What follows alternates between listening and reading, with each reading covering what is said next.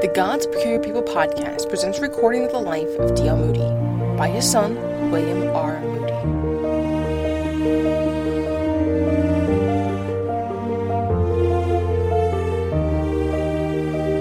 The Life of D.L. Moody, Chapter 41, The Inquiry Room. It will be remembered that just before Chicago was destroyed by flames in 1871, Mr. Moody had dismissed an audience, telling them to go home and think what they would do with Christ. He never met them again. This dismissal he regarded as one of the greatest mistakes of his life, and he determined never to repeat it. From that time on, he laid great stress on the after-meeting, which took place at the close of an evangelistic address, in which he tried to bring individual souls to an immediate decision as to the great issues he had brought before them. These meetings were probably the most characteristic and original feature of his work. Personal dealing is of the most vital importance, said Mr. Moody, in discussing the inquiry room and its use. No one can tell how many souls have been lost through lack of following up the preaching of the gospel by personal work. It is deplorable how few church members are qualified to deal with inquirers, and yet that is the very work in which they ought to aid the pastor most efficiently. People are not usually converted under the preaching of the minister. It is in the inquiry meeting that they are most likely to be brought to Christ. Some people can't see the use of the inquiry meetings. They think there is something new, and that we haven't any authority for them. But they are no innovation. We read about them all through the Bible. When John the Baptist was preaching, he was interrupted. It would be a good thing if the people would interrupt the minister now and then, in the middle of some metaphysical sermon, and ask what he means. The only way to make sure that people understand what he is talking about is to let them ask questions. I don't know what some men who have got the whole thing written out would do if someone should get up and ask, "What must I do to be saved?" Yet such questions would do more good than anything else you could have. They would wake up a spirit of inquiry. Some people say, all you want to do is to make preaching so plain that plain people will understand it. Well, Christ was a plain preacher, and yet he asked, "Have ye understood all these things?" Matthew 13:51. He encouraged them to inquire. I think sometimes when the minister is preaching over their heads, people would be greatly relieved if he would stop and ask whether they understood it. His very object is to make the word of God clear. Christ was a plain preacher, but when he preached to Saul, the man was only awakened. Christ could have convicted and converted him, but he honored a human agency, and sent Ananias to tell the word whereby he was to be saved. Philip was sent away into the desert to talk to one man in the chariot. We must have personal work, hand-to-hand work, if we are going to have results. I admit you can't lay down rules in dealing with inquirers. There are no two persons alike. Matthew and Paul are a good way apart, and the people we deal with may be widely different. What would be medicine for one might be rank poison for another. In the 15th of Luke, the elder son and the younger son were exactly opposite. What would have been good counsel for one might have been ruin for the other. God never made two persons to look alike. If we had made men, probably, we would have made them all alike, even if we had to crush some bones to get them into the mold. But that is not God's way. In the universe there is infinite variety. The Philippian jailer required peculiar treatment. Christ dealt with Nicodemus one way, and with the woman at the well another way. It is difficult to say just how people are to be saved. Yet there are certain portions of the Scripture that can be brought to bear on certain classes of inquirers. I think it is a great mistake in dealing with inquirers to tell your own experience. Experiences may have its place, but I don't think it has its place when you're talking with others. For the first thing, the man you are talking to will be on the lookout for your experience in his case. He doesn't want your experience, he wants one of his own. No two persons are converted alike. Suppose Bartimaeus had gone to Jerusalem to the man who was born blind and said, "Now, just tell us how the Lord cured you." The Jerusalem man might have said, "He just spat on the ground and anointed my eyes with the clay." "Oh," said Bartimaeus, "I don't believe you ever got your sight at all. Who ever heard of such a thing as that? Why, to fill a man's eyes with clay is enough to put them out." Both men were blind, but they were not cured alike.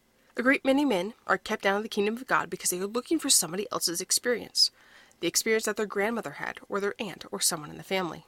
Always use your Bible in personal dealing. Do not trust memory, but make the people read the verse for himself. Do not use printed slips or books. Hence, if convenient, always carry a Bible or New Testament with you. It is a good thing to get a man on his knees, but don't get him there before he is ready. You may have to talk with him 2 hours before you can get him that far along. But when you think he is about ready, say, "Shall we not ask God to give us light on this point?" Sometimes a few minutes in prayer have done more for man than 2 hours in talking. When the Spirit of God has led him so far that he is willing to have you pray with him, he is not very far from the kingdom. Ask him to pray for himself. If he doesn't want to pray, let him use a Bible prayer. Get him to repeat, for example, "Lord, help me." Tell the man, if the Lord helped that poor woman, he will help you if you make the same prayer. He will give you a new heart if you pray from the heart. Don't send a man home to pray. Of course he should pray at home, but I would rather get his lips open at once. It is a good thing for a man to hear his own voice in prayer. It is a good thing for him to cry out, God be merciful to me, a sinner. Urge an immediate decision, but never tell a man he is converted. Never tell him he is saved. Let the Holy Spirit reveal that to him. You can shoot a man and see that he is dead, but you cannot see when a man receives eternal life. You cannot afford to deceive anyone about this great question, but you can help his faith and trust and lead him aright. Always be prepared to do personal work. When war was declared between France and Germany, Count von Mocky, the German general, was prepared for it. Word was brought to him late at night, after he had gone to bed. Very well, he said to the messenger, the third portfolio on the left, and he went to sleep again. Do the work boldly. Don't take those in a position in life above your own, but as a rule take those on the same footing. Don't deal with a person of the opposite sex if it can be otherwise arranged. Bend all your endeavors to answer for poor, struggling souls that question of such importance to them. What must I do to be saved? Mr. Moody summarized his suggestions on this important subject thus. 1. Have for constant use a portable reference Bible, a crude concordance, and a topical textbook. 2. Always carry a Bible or Testament in your pocket, and do not be ashamed of people seeing you read it on trains, etc. 3. Do not be afraid of marking it or on making marginal notes. Mark texts that contain promises, exhortations, warnings to sinners and to Christians, gospel invitations to the unconverted, and so on. 4. Set apart at least 15 minutes a day for study and meditation. This little time will have great results and will never be regretted. 5. Prepare your heart to know the way of God and to do it. Ezra 7:10. 6. Always ask God to open the eyes of your understanding that you may see the truth, and expect that He will answer your prayer. 7. Cast every burden of doubt upon the Lord. He will never suffer the righteous to be moved. Do not be afraid to look for a reason for the hope that is in you. 8. Believe in the Bible as God's revelation to you and act accordingly. Do not reject any portion because it contains the supernatural or because you cannot understand it. Reverence all Scripture. Remember God's own estimate of it. Thou hast magnified thy word above all thy name. 9.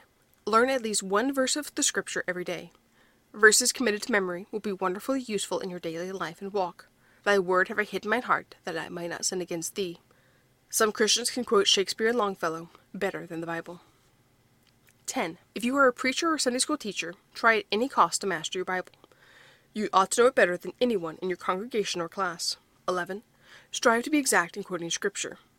12. Adopt some systematic plan for Bible study, either topical or by subjects like the blood, prayer, hope, etc., or by some other plan outlined in the preceding pages. 13. Study to know for what and to whom each book of the Bible is written. Combine the Old Testament with the New. Study Hebrews and Leviticus together, the Acts of the Apostles and the Epistles, the prophets and the historical books of the Old Testament. 14. Study to use the Bible so as to walk with God in closer communion. Also so as to gain a working knowledge of Scripture for leading others to Christ. An old minister used to say that the cries of neglected text were always sounding in his ears, asking why he did not show how important they were. 15. Do not be satisfied with simply reading a chapter daily. Study the meaning of at least one verse.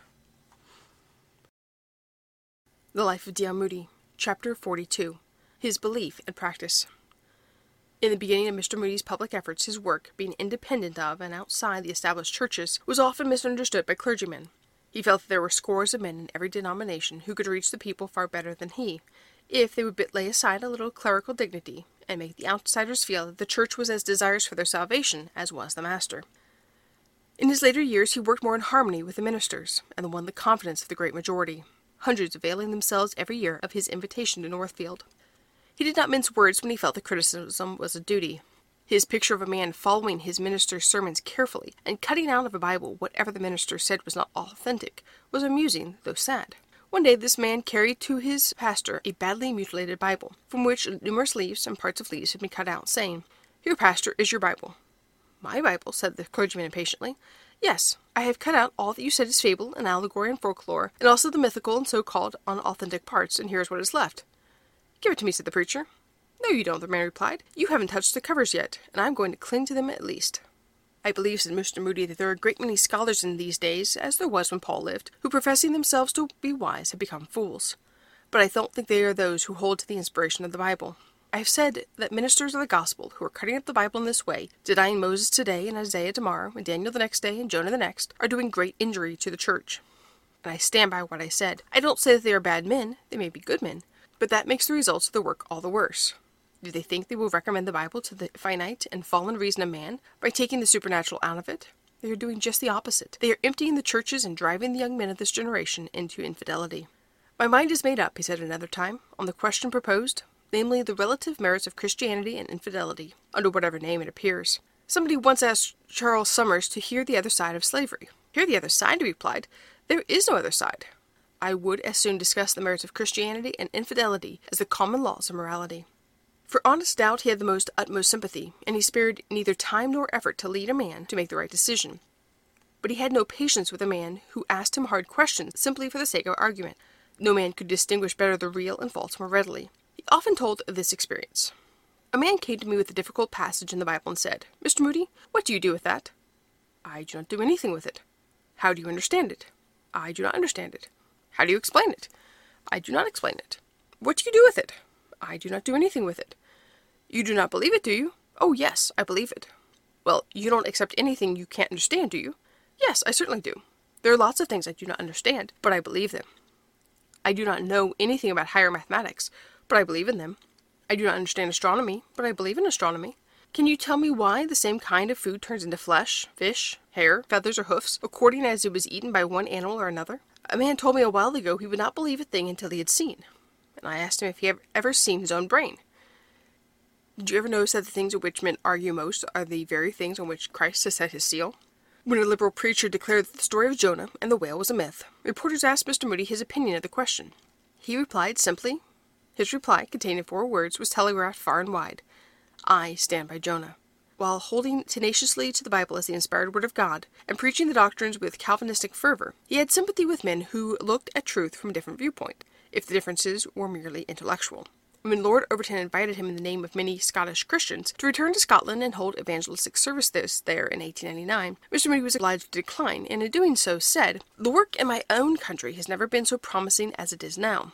Destructive theology on the one side, and the no less evil spirit of extreme intolerance on the other side, have wrought wide dissension in many communities in America. Instead of fighting error by the emphasis of truth, there has been so much splitting of hairs, and too often an unchristian spirit of bitterness.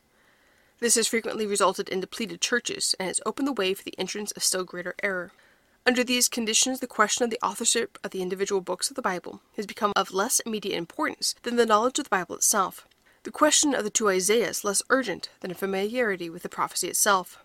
In this connection, it is interesting to see how firmly he clung to the Word of God. Why should I get a new remedy for sin when I have found one that has never failed, he said. The gospel has stood the test for 18 centuries. I know what it would do for a sin-sick soul. I have tried its power for 40 years. It is a singular fact that few men, otherwise well educated, are acquainted with the English Bible. I can secure 100 men who can teach Greek and Latin well, where I can only find one that can teach the Bible well. Take the Bible, study it. Leave criticism to the theologians. Feed on the Word, then get out to work. Combine the two, study and work, if you be a well-orbed Christian. The Bible is assailed as never before. Infidels cast it overboard, but it will always swim to the shore. The doctrines, the promises, the message of love are as fresh today as when first spoken. Pass on the message, be obedient to commands, waste no time in discussion. Let speculation and theorizing pass into the hands of those who like that kind of study. Be willing to do little things for the Master. In the last summer of his life, Mr. Moody thus defined the Northfield platform.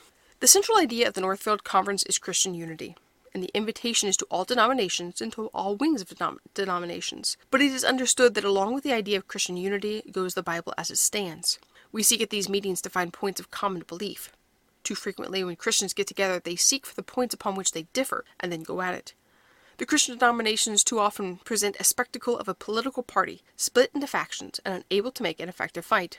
Do you know that every 24 hours, 300 persons die a drunkard's death in this country? In the last 4 years, there were 38,512 murders in this country. Here are things to unite on and combat. Mr. Moody was kindly inclined to all men whom he felt were endowed to do the work for the betterment of men. Although there may have been many so-called churches with which he could by no means agree, he was never heard to speak an unkindly word regarding them. His theory evidently was that it was far better to spend his time in building up than endeavoring to tear down. Mr. Moody was, until his death, a member of the Chicago Avenue Church in Chicago, an independent organization, although formed on congregational lines.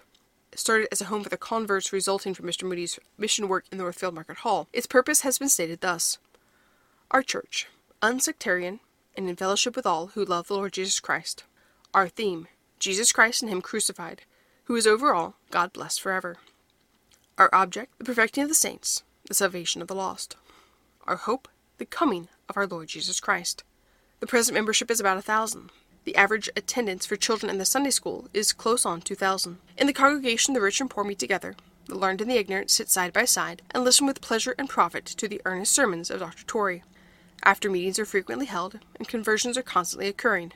The Northfield Church, of which Mr. Moody's children are members, and which Mr. Moody heartily supported, is attended by students from the seminary and the training school. Before the Mount Hermon Chapel was built, the students from that school walked over every Sunday to the morning service. Dr. C.I. Schofield writes of Mr. Moody as an evangelist, calls attention to his strength and faithfulness under the trial of temptation. 3 supreme tests await strong men in this life, he says. The testing of poverty and obscurity, of prosperity and applause, and of suffering. Many who enter life conscious, even though dimly, of a great latent capacities, turn sour and bitter under neglect, narrow circumstances, and lack of appreciation. Others who pass that first trial successfully are corrupted or enfeebled by success and adulation. Many who stand erect alike in obscurity and success fail utterly under the test of suffering. By God's grace, Mr. Moody passed unscathed through them all. Perhaps it has happened to few men, suddenly lifted into the fellowship of the noble and famous in the earth, to be so little moved from the serenity of their minds, the even tenor of their ways. Doubtless this self-poise was in part an inheritance, the Hilltown New Englander's habitual self-respect. But doubtless, too, Mr. Moody had so great a sense of the essential dignity of even the least of the sons of God, that he was little affected by earthly titles or personal fame. On one occasion it was whispered to him with some agitation that a certain exalted personage had entered the hall. Mr. Moody quietly replied, "I hope she may be much blessed." This independence, springing as it did from elevation and simplicity of character, and not at all from self-assertiveness, commended Mr. Moody to all. In the superficial view, it was always Mr. Moody's generalship, his mastery of vast numbers of men gathered in meetings, which first impressed the observer, and for the following reason. Mr. Moody's grip of his audience was not due in the first instance to his power as a great preacher. Other men as Whitfield and Wesley and the great Welsh field preachers have drawn vast audiences, and in the end powerfully swayed them. However turbulent or tumultuous they may have been, when these great masters of the royal art of preaching rose to address them. But D.L. Moody never began to preach until he had gathered his audience into almost perfect rapport with himself. This was his unique distinction among other equally great preachers. To accomplish this result, he devised a method perfectly adapted to himself, but which in the hands of his imitators was by no means sure of success. Briefly, it was the conduct of a remarkably intense and spiritual preliminary service of song and prayer, interspersed with brief, poignant, characteristic sayings of his own. From the time he came before his great audience to the moment when he rose to preach, he kept the entire body absorbingly occupied with something interesting, singing by the great mass choir, by quartets, duets, soloists, and by the whole assembly, never ceased except for prayer.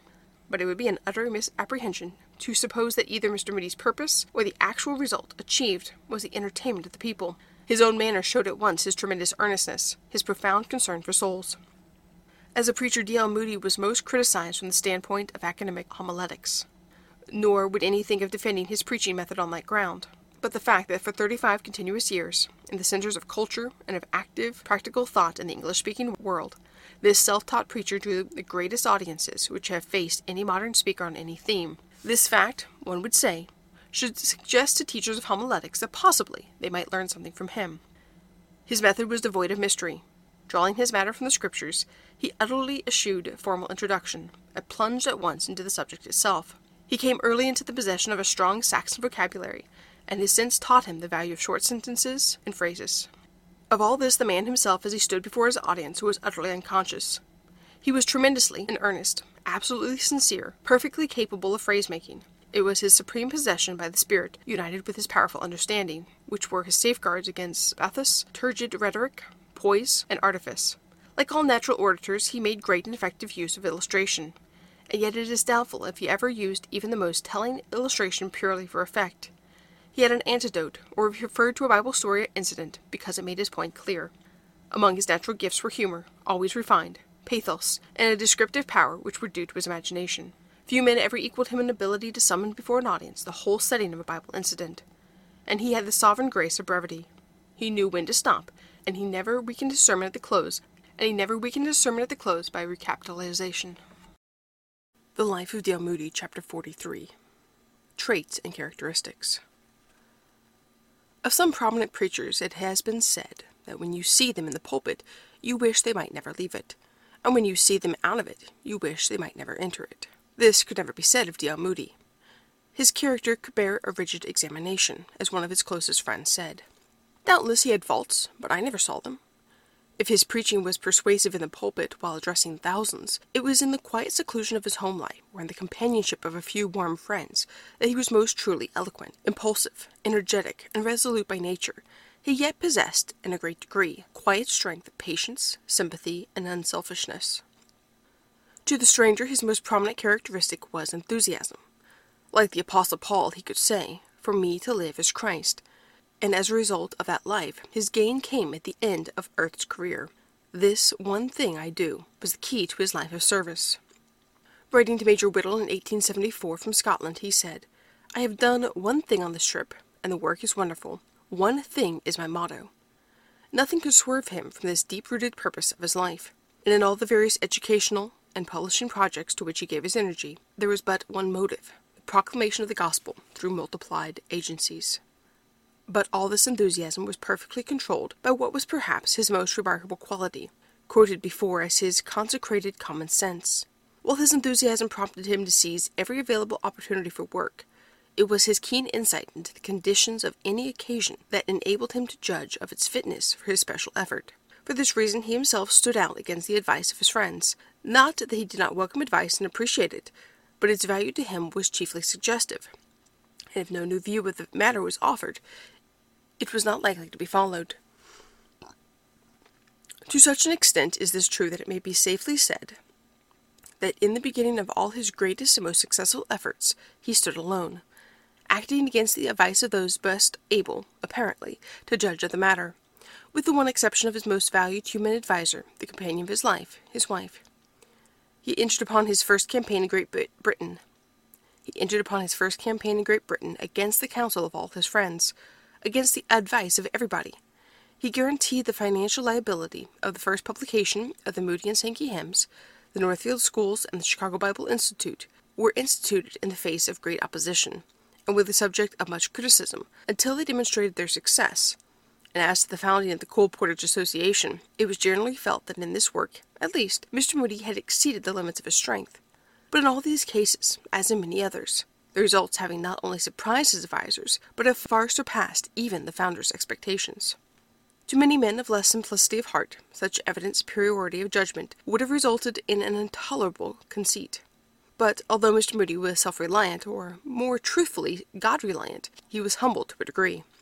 It never ceased to be a wonder to him that people wanted to hear him preach, and at the Northfield conferences it was only after repeated and most urgent request that he could be induced to include himself among the speakers. "I haven't the cheek to get up and speak when all these great preachers are here," he would say, in reply to the urgent invitations.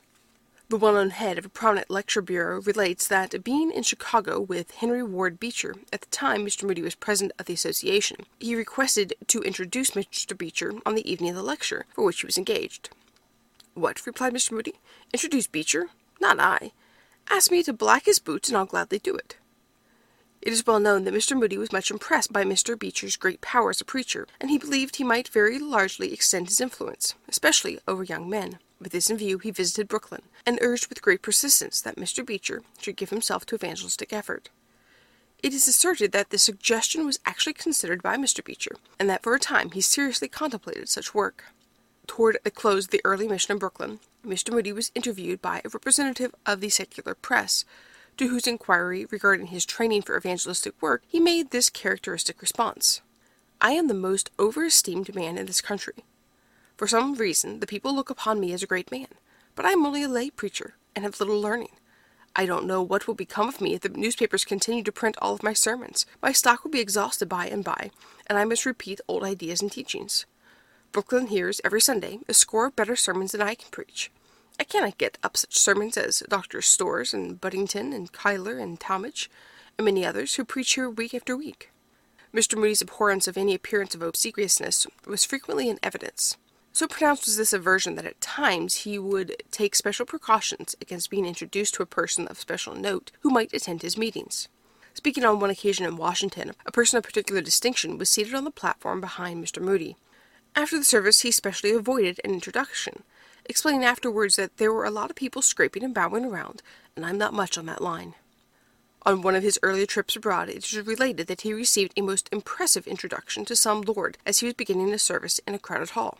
"Good to meet you, lord," was the brusque acknowledgment. "Won't you please give those two ladies a seat down there in the middle aisle," pointing to two women who had just entered. But with all this strong aversion to an approach of civility, Mr. Moody was an ardent hero-worshipper. Seldom could he speak of Abraham Lincoln without tears, and he had a great and favorite fund of anecdotes illustrating the nobility of his character. In much the same spirit he would speak of Robert E. Lee, U.S. Grant, Stonewall Jackson, and William E. Gladstone. Nor did he limit his admiration to those who had passed beyond public criticism, but ardently expressed his regard for the statesmen then making the nation's history. President McKinley he considered to be the peer of Lincoln and Grant, and during the dark days of weighty responsibility attending the Spanish-American War, the chief executive had no sympathizer who remembered him more earnestly in prayer or more enthusiastically praised the wisdom which distinguished his policies. It has been noted that Moody frequently determined upon a course that did not appear wise to his friends. This meant that the perspectives were confused by what appeared to be insurmountable obstacles.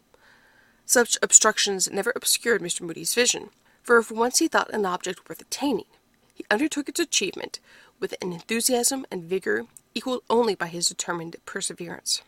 It was this last trait that contributed very largely to his success. Many of his enterprises would have been abandoned by a less courageous and persistent character. For him, obstacles were only an incentive to greater effort. "I hate the word can't," he would say. "When a man says you can't, it always makes me want to prove that I can." The beauty of nature was an unending source of delight to him. Northfield is famous for its natural scenery, and mountain drives through the surrounding country reveal new beauties with each changing season. It was on those lovely excursions that Mr. Moody would confide to his most intimate friends his deep secrets and most cherished purposes.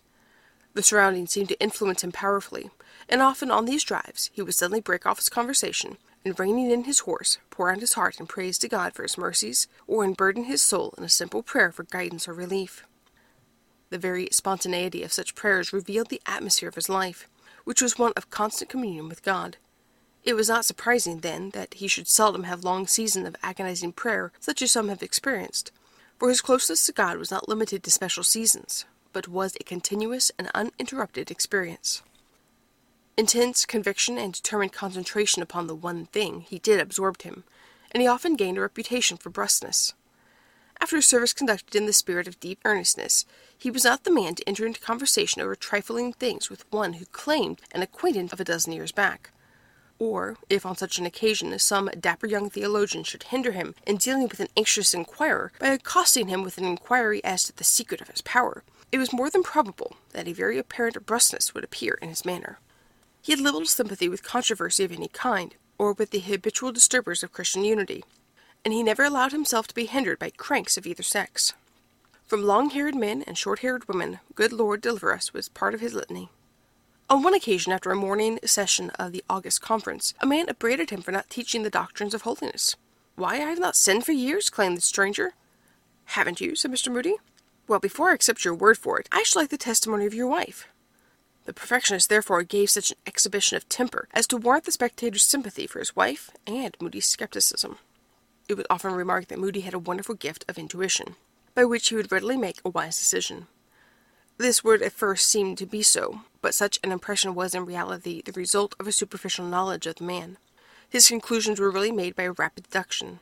Experience had crystallized into a few clearly defined laws and established certain criteria. This was illustrated perhaps as well by his quick and precise estimate of the capacity of a hall or a church as by any other means.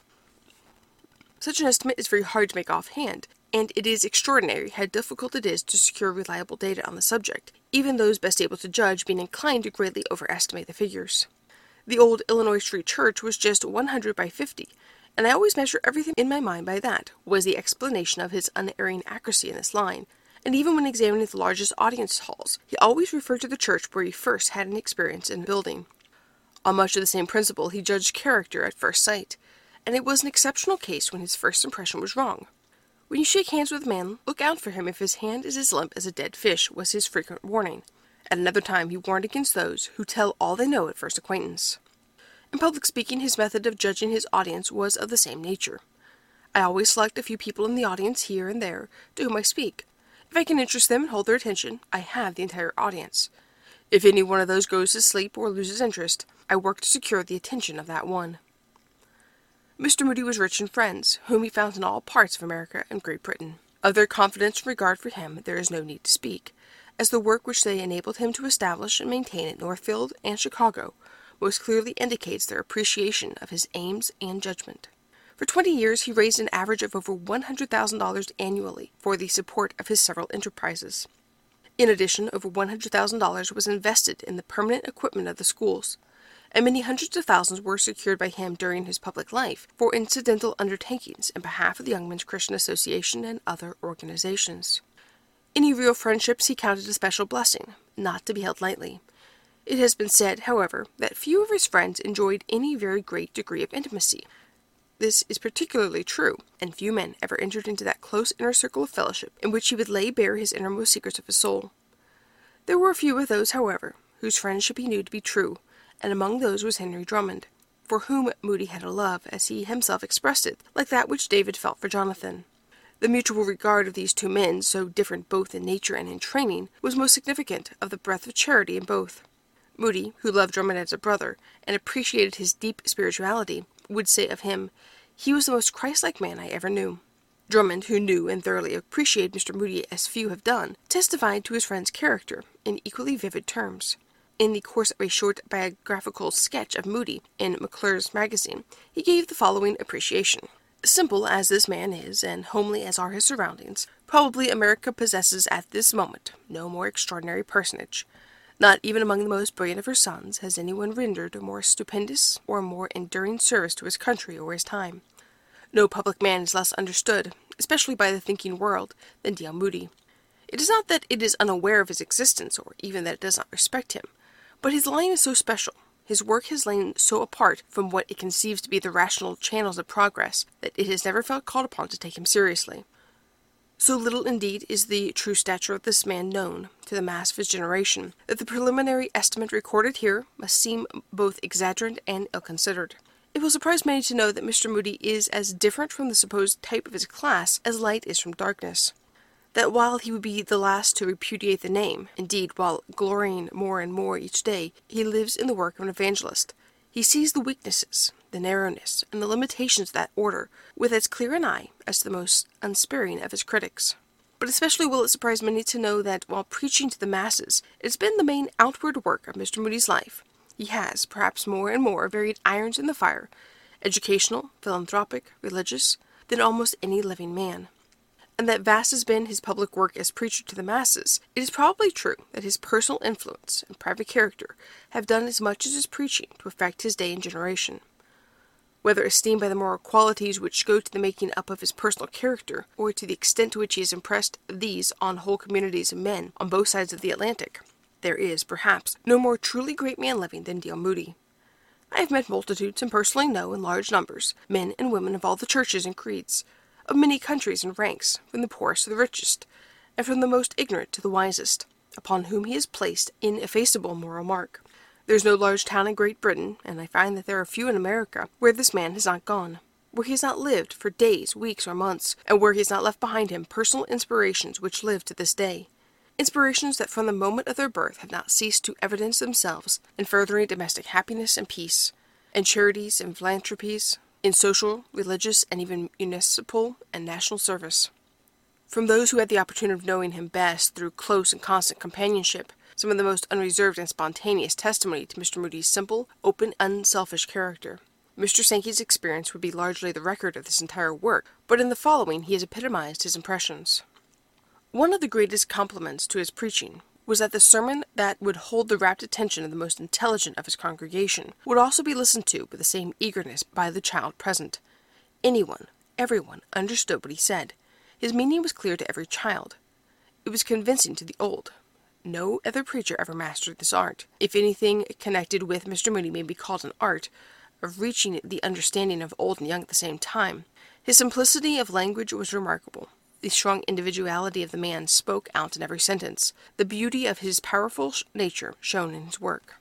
One of the reasons of his phenomenal success in bringing souls to God was that he believed absolutely, implicitly, in the message he gave to men. His faith was the faith of a little child. No doubts ever dimmed his faith in the Word of God. To him it was the truth, and the whole truth. He never sat down and folded his hands and waited for the Lord to bring about what he wanted. He did not believe in passive Christianity. Mr. Moody never tried to exalt himself, never thought of himself.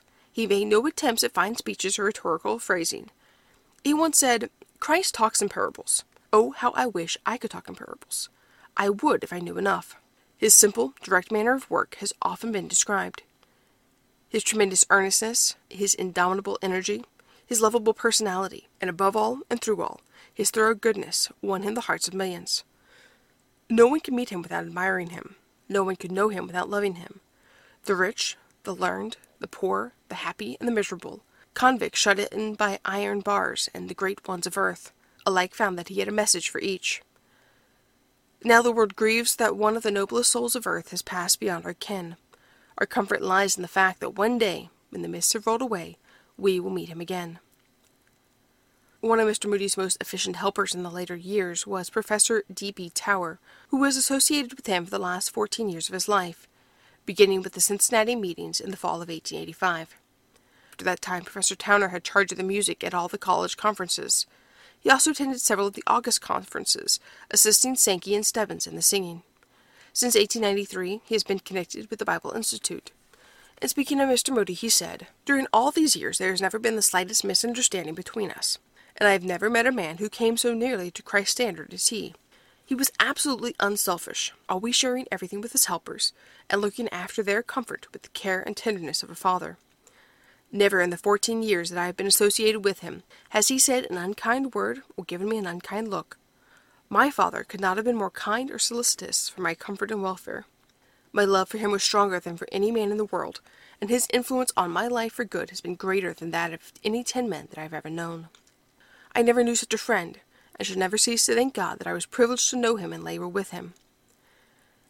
After his meetings in Oakland, California, in the spring of 1899, when I accompanied him as a singer, we took the train from Santa Cruz. We were hardly seated when in came a party of young men, one of whom was considerably under the influence of liquor and very badly bruised, with one eye completely closed and terribly discolored. He had once recognized Mr. Moody and began to sing hymns and talk very loudly for his benefit. Mr. Moody caught up his bag and said, "Towner, let us get out of here." When I reminded him that the other car was full, he settled down, protesting that the company should not allow a drunken man to insult the whole car in such a manner. Presently the conductor came, and Mr. Moody called his attention to the poor fellow in the rear of the car. The conductor attended to his duty, and when he reached the young man he said a few words to him in a low voice. The young fellow followed him into the baggage car, where he bathed his eye and bound it up with his handkerchief, after which the young man soon fell asleep. Mr. Moody sat musing for a time, and then said, "Towner, that is an awful rebuke to me. I preached against Pharisaism last night to a crowd, and exhorted them to imitate the Good Samaritan, and now, this morning, God has given me an opportunity to practice what I preached, and I find I have both feet in the shoes of the priest and Levite." He was reticent all the way to Santa Cruz, but told the incident that night to the audience, confessing his humiliation. During the Columbian campaign in Chicago, Mr. Moody used to preach in the Haymarket Theater on the west side. One night the crowd came early, and he closed the meeting before the cab came to take him to his room in the Bible Institute. Starting down Madison Street on foot, knowing he would meet the cab, he had not gone far when he was accosted by a rough-looking fellow who asked for money. Mr. Moody told him that he did not have a cent with him. The stranger seemed rather cross, began to complain about the way he was treated, and said he was starving and must have some money. Mr. Moody did not care to proceed any further for fear he might follow and give him trouble, so he entered into conversation with him, and presently the cab drove up. "Lend me $1, said Moody to the driver. "Certainly, Mr. Moody," was the reply. At this remark the tramp said, "Is this Moody the evangelist?" Mr. Moody said it was, and that he had just been preaching at the Haymarket, at the same time handing him $1 that the driver had put into his hands. But the poor fellow drew back, saying, No, my father is a poor Methodist minister, and I will starve before I will take a penny from you, Mr. Moody." On another occasion he came upon a crowd of rough fellows. He did not want to seem to shun them, and yet he did not care to go through the crowd. So, stepping boldly up to a big burly fellow, who seemed to be the leader, he said, "Won't you please hold my coat for me?" And to the other, "Would you just hold my Bible?" After the coat was on, he said, "Thank you, gentlemen. When you get old and stiff, I hope someone will be as kind to you." It is needless to say, he could pass safely through then. So while Mr. Moody was a devoted friend, he was not the man to condone a fault in anyone he loved. On occasion, he has severed relations with one whom he believed to be wrong, though this often cost him much suffering, as only a true and loyal heart can feel. On the other hand, he would make any personal sacrifice to help a friend, and occasions have not been wanting where he stood by a friend in difficulty at the expense of great personal loss, necessitating more than temporal inconvenience. The home, above all other places, is where a man most truly reveals himself. And here Mr. Moody was at his best. Home was the sweetest place upon earth to him, and had he chosen only his own comfort and pleasure, he would have devoted his last years of work at Northfield, in connection with his schools, without heeding the calls to service in the outer world. Entering into all the plans and interest in everything which demanded the attention of the members of his family, he made their life his own. A child's pleasures afforded him keen enjoyment. The student's school or college experience enlisted his heart's sympathy, and his advice in business affairs or even domestic problems was most highly valued. Nothing was too trifling for his notice, and in the home and community he became the great burden-bearer. Of later years, it was his custom to spend the months from October to April, inclusive, in evangelistic work, returning to Northfield about the 1st of May. There was no place he loved more than this, and he always regretted to have to leave it even for short absences during the summer months. His correspondence was always large, and he made it a point to open every letter himself. Inquiries connected with the different schools were separated and given to his subordinates, and general letters were usually handed to his secretary. In special cases he would indicate by brief notes what reply should be made. Letters received prompt attention. Even those from disagreeable people were usually courteously acknowledged. In nothing, perhaps, is Mr. Moody's generalship more manifest than in his capacity for detail, wrote a friend. Nothing is too minute for his best thought, for he knows how much results depend on little things. Along with this genius of details goes remarkable quickness of insight and decision. The old proverb, "A prophet is not without honor save in his own country," cannot be said of Mr. Moody, for surely no person could be more sincerely loved and honored by his townsmen than was he, wrote a correspondent of the county paper, describing him as a citizen and neighbor. Expressions of sorrow were heard from all classes of people in the town, and could each tribute be presented by a blossom on his grave, it would be piled high with flowers. His townsmen had been proud of him as a citizen, as a man, and as a religious worker. Although not all of them have endorsed his religious belief, they have thoroughly believed in his honesty of purpose and sincerity, and are convinced that the results of his life work will be lasting and of inestimable value to future generations. They know that Northfield has been changed from a quiet farming town, with corresponding disadvantages, to a thrifty village with a steady growth, and that there, and at Mount Hermon, have been established two of the most best-fitting schools in the state, all through the energy and perseverance of this man. Each effort has been made by him to bring these schools within the reach of the boys and girls of the town, and many an ambitious father and mother have been able to educate their children through his effort. Last summer he was told of a woman who was supporting her family by taking in washing. Her daughter was ready for the seminary, but she almost despaired of her ability to send her.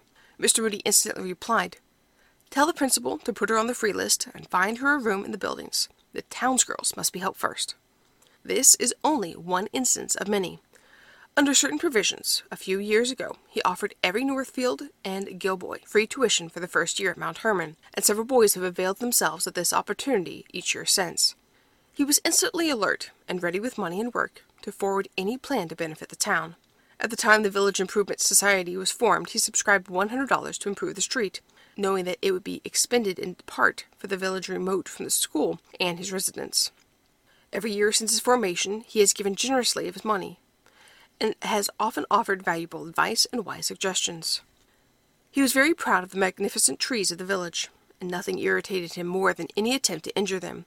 He had a large number of trees and shrubs set about his place, and on the seminary grounds. It must have been very gratifying to him to see Seminary Hall in all its June splendor, knowing that in his childhood it was considered one of the most barren places in town. One old man once said that the side hill wouldn't bear white beans when he was a boy. He was a kind neighbor, sickness and trouble finding him ready with sympathy and material help. The delicacies of his garden and fruit orchard found their way into many a humble home. He encouraged his wife and daughter to interest themselves in helping the sick and needy in all parts of the town. During the autumn, when fruit was abundant, the seminary girls were given free access to his orchard and grapery, to eat and carry baskets full to their rooms. Each fall, all the surplus apples from his own orchard and from the seminary campus, and all he could solicit from neighboring farmers, to the extent of hundreds of bushels, were distributed among the poor in Boston and New York. He had a strong aversion to committees. A few months ago, an organization was being effected in the town hall, and a motion was made to appoint certain committees. Mr. Moody rose and said, "We don't want committees. When you want anything done, tell Mr. So-and-so to do it, and you will accomplish something. One is enough to constitute any committee. If there had been a committee appointed, Noah's Ark would never have been built. Mr. Moody was accused of lowering the pulpit by some people in Boston because he declared that the churches should seek those who did not seek the churches. His reply was, "If lowering the pulpit means bringing it to the people, I would to God I could. If I wanted to hit Boston, you don't think I would mount my guns on Bunker Hill Mount and fire into the air, do you?" On Sunday evening, April 21st, 1895, Mr. Moody was holding a meeting in a specially constructed building in the city of Fort Worth, Texas. The roof was flat and, as it turned out, insufficiently supported. During one of the meetings, when the audience present numbered about 4,000, a heavy rain fell, and the water collected on the flat roof. In the very midst of Mr. Moody's sermon, a loud crash was heard, and a large section of the roof over the middle of the vast auditorium fell in. I was sitting a little distant from the front, in company with a distinguished general of the Confederacy, says C.I. Schofield, at that time a pastor in Dallas, Texas. I was struck, as all present were, with the perfect peace of mind of Mr. Moody, and the manner in which he held control of the audience, preventing a stampede, which would inevitably have resulted in great injury to limb and possible loss of life. When quiet was restored, and the people had gotten safely out of the building, this general turned to me and said, "Dr. Schofield, I have seen many brave men in my life put into positions of great personal danger, and I believe I know a brave man when I see him tested. I want to say to you that I have never seen a braver man than D.L. Moody." Mr. Moody was quick to take in a situation, and prompt in giving an answer to what would require a good deal of thought and consideration on the part of many. Referring to an incident where this characteristic was marked, a friend said, "I was very anxious to learn Mr. Moody's opinion of a certain minister, Dr. X, who has been spoken of as a desirable man for a pulpit then vacant. I ventured to say, 'Mr. Moody, confidentially, what is your opinion of the Reverend Dr. X for such a pulpit?' Mr. Moody rose from his seat, went to the window, and looked out for several minutes without saying a word. I feared that I had offended him. He then turned and said, 'There is too much tomahawk about him.' We resumed our pleasant conversation about other matters, and the subsequent history of the clergyman proved the correctness of Mr. Moody's judgment. Quite as interesting was the answer which a clergyman received who had gone to Northfield to interview Mr. Moody concerning a man whom he wished to procure for Christian work. When asked for the interview, the subject having been mentioned, Mr. Moody, without naming a time or making further explanation, said, 'Get his boots if they can. They are better than most men's whole bodies.' Mr. Moody had little regard for red tape, and could not always be held to the requirements of parliamentary procedure. One afternoon, while the trustees of the seminary were considering ways and means, a member of the board was obliged to withdraw before the end of the meeting. He was about to enter his carriage when Mr. Moody raised a window and said, 'Will you give $1,000 if I will do the same?' 'All right,' came the answer. Mr. Moody, as he closed the window, remarked that he did not have $1,000 himself, but he would raise it some way or another. In response, one of the trustees smilingly remarked that was a somewhat irregular proceeding, but Mr. Moody answered, 'Oh, well, we do everything up here differently from other people.' Once, while driving in the woods, he found a plank broken in the flooring of a small bridge. Returning, he called to one of the farmhands working on the hotel grounds and said, 'A plank is broken in the bridge,' describing the location. 'Take a new one, go over and put it in.' The man hesitated, then said, 'That bridge does not belong in our district.' 'I know,' said Mr. Moody, 'and my horse doesn't belong in that district either, but it might have broken its leg just the same.' Mr. Moody was as careful of detail as he was of great plans. While preaching, he would stop in the middle of his discourse, if necessary, and say, 'Will the ushers please open the windows and let in a little fresh air? It is getting close in here.' At another time, he would rouse the audience by saying, 'You are getting sleepy while I am talking to you about assurance. I don't want you to think I'm a dull preacher. You need some fresh air.' Then, after a few minutes' interval, 'Shut the windows. I see they are putting on their wraps.' Mr. Moody was adverse to having his photograph taken, and only twice did he sit for picture alone after he began his evangelistic work. When his grandchildren were born, however, he was induced to reconsider his objections, and some of the best pictures are those in which he figures with one or another of the little ones. Bishop Huntington of the Diocese of Central New York came to Northfield in the early part of Mr. Moody's evangelistic ministry, as he said, to seek an interview. When I reached there, I found him pitching off a load of oats in the barn. In a serious and candid talk under a tree in the yard, he said some words which I have recalled and repeated many times. They were these: 'I know perfectly well that, wherever I go and preach, there are many better preachers known and heard than I. All that I can say about it is that the Lord uses me.' That, I take it, was the faith of the spirit of his own extraordinary career, and the sacred secret of his power. He was strong because he was simple. He prevailed and succeeded because he was genuine, because he was a willing instrument of the will of God. One morning he arose somewhat earlier than was his custom, in order to study and prepare his address for the morning session of the students' conference. He went to the window and looked out to see if the indications were for a pleasant day. As he did so, he saw a student carrying a heavy valise. It was evident that the young man was on his way to the station to catch the early morning train. I had started to read my Bible, said Mr. Moody, in speaking of the matter afterwards, but somehow I couldn't fasten my attention to the book. I could see before me as I read that young man trudging along with the heavy valise. Perhaps he had given the quarter that it would cost him to ride to the station in the collection taken up at my request the day previous. Yes, and he had nearly 2 miles to walk. Surely that box must be heavy. I couldn't stand it any longer. I went to the barn and immediately had my horse hitched up, overtook the young man, and carried him and his baggage to the station. When I returned to the house, I found I had no further difficulty in fixing my attention on the subject I was studying. He had the largest confidence in the medical profession, for, to use his own words, "Never yet in all my years of work have I called on an able doctor, telling him of the sickness of need of some poor and friendless person, that he did not at once go to the rescue without money and without price. These are the men who are called devils by the faith healers. God heals through doctors and medicine. Do you ask what I would do if I were ill? Get the best doctor in town. Trust him and trust in the Lord to work through him." When special services were being held in the Congregational Church, he told the people that they were not making effort enough to get their neighbors to come to church. "Why don't you bring somebody in your big wagon?" he said, addressing one well-to-do farmer by name. "Because my wagon is already filled with my own house," was the reply. Mr. Moody at once said he must have a wagon, one way or another, adding that he wanted to invest $25 in one himself, and called for contributions. People in the audience added $100 more, and later $80 additional was subscribed. This was the beginning of the church wagons, which in summer seasons are seen driving from the hotel and through the streets, carrying people to and from the service free of charge. One of the most trying positions into which Mr. Moody was frequently brought was that of a father confessor. It was quite impossible, even if it was desirable, to prevent persons with great burdens on conscience and heart making known the particular condition. One case of special interest occurred during the mission in St. Louis. A very gentlemanly man called and confessed that he was the transgressor of the civil law. His crime was ever before him. If he confessed before the authorities, a commitment to the penitentiary for a long term would undoubtedly be the result. "Mr. Moody," the man said with deep emotion, "I want your advice. I am willing to suffer for my sin, but I have a beautiful home, a devoted wife, several lovely children. A public confession means to these disgrace and poverty. What is my duty before God? I have been forgiven by him. I only desire to know what is the right course to pursue, and I believe I am willing to take it, regardless of the consequences." Mr. Moody's heart was touched. He felt obliged to reply, "My friend, I cannot undertake to advise you. You must go to God and ask him." The next day the man again called and said, "Mr. Moody, I do not think I need your advice now. I have fully determined what is right. I purpose giving myself up." He spent 1 week more with his wife and children, then placed himself in the hands of the law, and was sentenced for a long term. The wife was obliged to support herself and her children, and this she did for some time. Mr. Moody endeavored, without success, to obtain a pardon for the penitent. A few years later he renewed his efforts, and he was very hopeful, and made a special trip to the state capital to interview the governor. Mr. Moody was very cordially received, but when the object of his call was stated, the request was positively denied, and Mr. Moody returned home greatly saddened.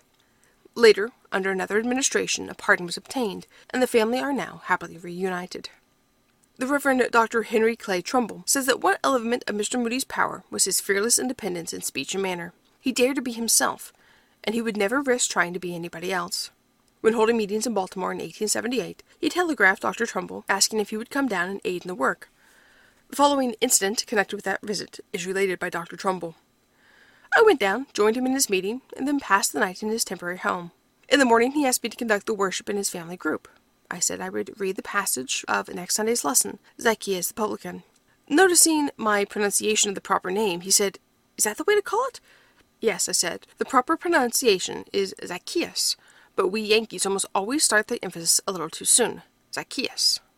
'Zacchaeus, Zacchaeus,' said Mr. Moody, trying the word to his ear. Then he added, 'I guess I'd better stick to the old way.' He measured himself aright, as he did many others. Moody knew his power, and knew his lack, and he had due regard for both. He never attempted what was outside of his limitations, but he was fearless in the use of what he had. Moody was no Oriental scholar, nor did he assume to give a Bible picture in its Eastern setting, but he did get the idea of a Bible scene as he had it in his mind, and he wanted his hearers to have it in theirs. I once heard him, in telling the story of Daniel, picture Daniel as taking out his watch to note the time as noon approached, when he could pray as usual, lions or no lions. In his earnest, graphic way, he made that scene so real that no one thought of any anachronism on his part. So again, as he told the story of Noah's warning before the flood, he pictured the scoffers at that day while the deluge was delayed. They'd say one to another, "Not much sign of old Noah's rainstorm yet." They talked it over in the corner groceries that evening. Then, as if in explanation, he added, I tell you, my friends, before the world got as bad as it was in Noah's day, they must have had corner groceries. Everybody could understand that kind of talk. Yet Mr. Moody was a hard student, and he gained and grew steadily in intellect and knowledge as years went on. He told me of the surprise expressed by one man who found him in his study with books open before him. "You don't mean, Moody, that you use commentaries, do you?" "Of course I do." "Then I shan't enjoy your sermons as I have, now that I know that." "Have you ever liked my sermons?" "Of course I have." "Then you've liked Moody's commentaries, have you?"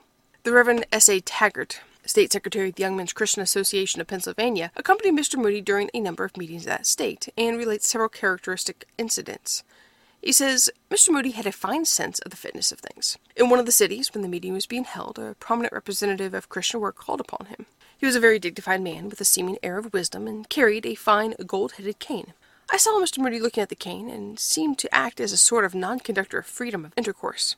After the man had gone, he said to me, "Why don't you carry a gold-headed cane?" I told him I did not have enough dignity. "Why don't you carry one?" I said. He replied, "I would cut a nice figure coming into an inquiry meeting tonight with one. I think the inquirers would be looking more at the cane than listening to me." A good while ago I was down in the South, and a delegation waited on me and presented me with such a cane. I soon found myself being charged extra at the hotels, and the porters, newsboys, and bootjacks were charging about double. I asked a newsboy why he did that. "Oh," he said, looking at my cane, "you men can afford it, and you don't come around very often." I hurried to Chicago for fear I would run out of money, put the cane in the closet, and have never carried it since. In another city, Mr. Moody said to me, "There seems to be something here out of the ordinary, obstructing the work and hindering a great blessing." I found out the next day that the town had a considerable number of free-thinkers or theoretical infidels, and they were out at the meetings to see Mr. Moody, as they said, hypnotizing the converts. I told him of the state of things. Always very earnest in his seasons of prayer in his room before the meeting, that night he was even more so than ordinary. His burdens of heart seemed to be very great. He preached with great earnestness, and then called for all who desired to stay for the after-meeting. Nearly the whole congregation remained. He came down from the platform to get nearer to the inquirers. He began to instruct them, and in a little while got upon a chair to get a better view of his audience, and launched into a most wonderful discourse. His invectives against sin and lashings of the conscience were awful. All his resource of apt Christian quotation and illustration were at perfect command. He seemed to be wrestling with an unseen power, and might have made a good picture of Elijah and Carmel. I saw men whose faces grew pale under conviction of conscience. Then he began with the wooings of the gospel, in a strain of tender and heartbreaking entreaty, and before he was through, the whole audience seemed to be completely broken. One man arose and said, "Mr. Moody, I want to be a Christian." It seemed but a moment after that when 40 or 50 men were on their feet making a similar declaration. The only time I ever heard Mr. Moody make a comment on any of his sermons was that night when he said, "Thank God for that victory." When Mr. Moody came to know William Thaw of Pittsburgh, and his broad generosity in giving of all kinds of good works, he was greatly impressed. He once went to him asking for $10,000 for his schools. Mr. Thaw told him that he had changed his method of giving. In place of large amounts, he preferred to give more frequently and in lesser sums, and to a greater number of objects. That his usual gift ranged from $50 to $500 in each case. "But I will make an exception for you and give you $5,000, he said. Mr. Moody replied, "I am a very busy man, Mr. Thaw, and I hardly see how I can find the time to come and see you once a month or so to get the other $5,000 in the smaller installments." Mr. Thaw was so greatly amused at this idea of Mr. Moody's that he gave him the whole amount at once. Elijah was one of Mr. Moody's ideal characters, but Elijah under the juniper tree was to him the most reverse. But once did I see him when he seemed to be cast down.